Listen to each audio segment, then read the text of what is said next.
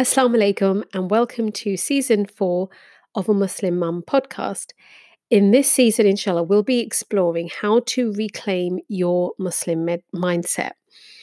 What does that mean? So, if we look at how we experience the world and our ability to succeed within it, this constantly changes based on our mindset, how we're viewing what's happening to us, how we're viewing the world, how we meet the challenges we face every day.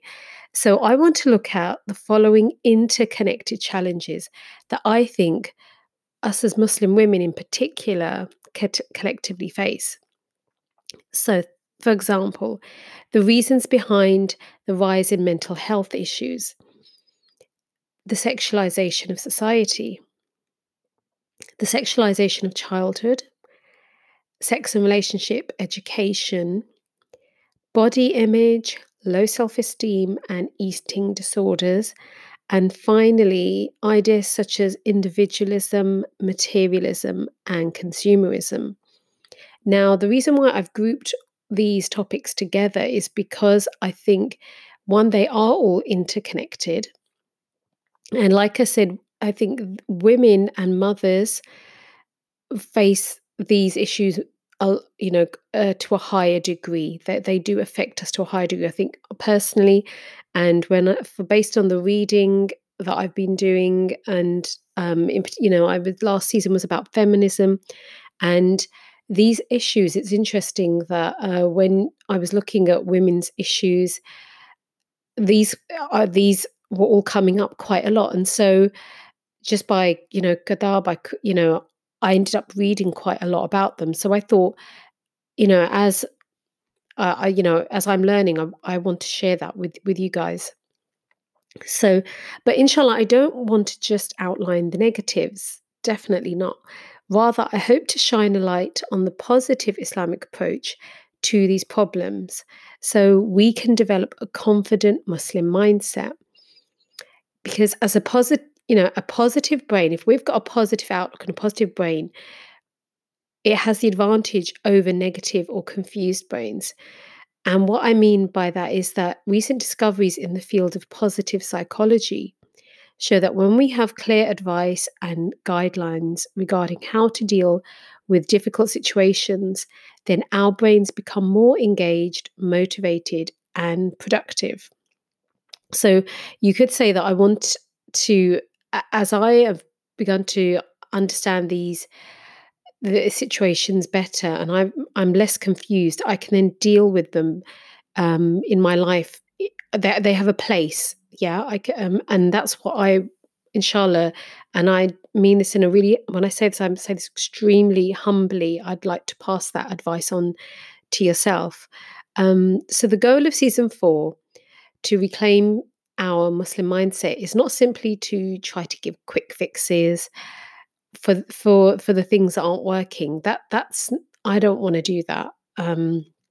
Rather, I hope the episodes will be a guide to focus on and amplify the things that do work. I do not aim to upset the solutions offered by others. So there are, alhamdulillah, there are many good books written by Muslims and non-Muslims on all of these topics and how to deal with them. And I'll be relying on them, and because most of the answers we get, when based on sound evidence, are perfectly valid.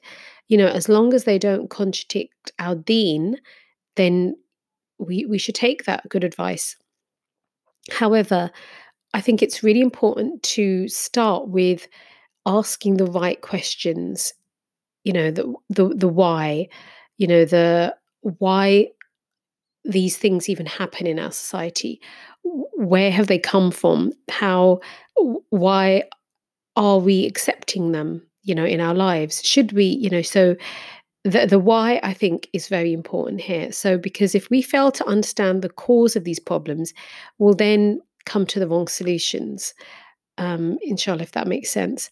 So, inshallah, with Allah's help and the right mindset, we can reframe the negative concepts that are causing us anxiety. We can stop them from holding us back from achieving our full potential as Muslims. And we can reverse the formula that if we're using the wrong formula for happiness and success, we can reverse that, inshallah.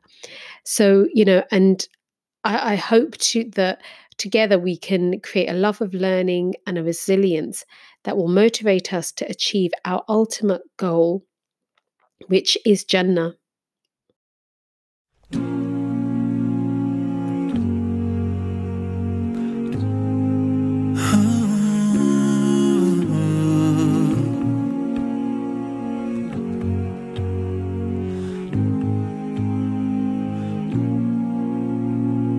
I know that you could easily take away everything you've given me, and I try to remember not to take anything for granted, 'cause I know that one day suddenly this will all come to an end.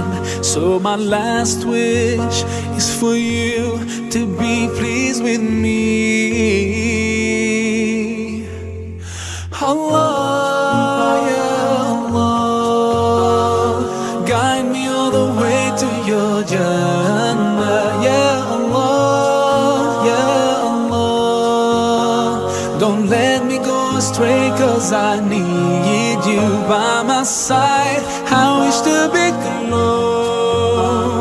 close to you throughout my life. Ya Allah, oh Allah, be with me all the way. I know that sometimes I do forget that my next breath could be the last. Forgive me, 'cause I can't thank you enough. Forgive me when I doubt your love. Now I pray for that day when all this stops and comes to an end. So my last wish is for you to be pleased with me. Allah, ya Allah, guide me all the way to your Jannah. Ya Allah, ya Allah, don't let me go astray, 'cause I need you by my side. I wish to be close to you throughout my life. Ya Allah, oh Allah, be with me all the way. Day by day passes, and I think that my time could be near. So I pray, oh God, let this world be in my hands and not in my heart, 'cause soon I'll have to leave it, 'cause soon I'll have to leave it. Allah, ya Allah, guide me all the way to your Jannah. Ya Allah, oh Allah, don't let me go astray, 'cause I need you. Allah, ya Allah, guide me all the way to your Jannah. Ya Allah, ya Allah, don't let me go astray, 'cause I need you by my side. I wish to be close to you throughout my life. Ya Allah, oh Allah, be with me all the way.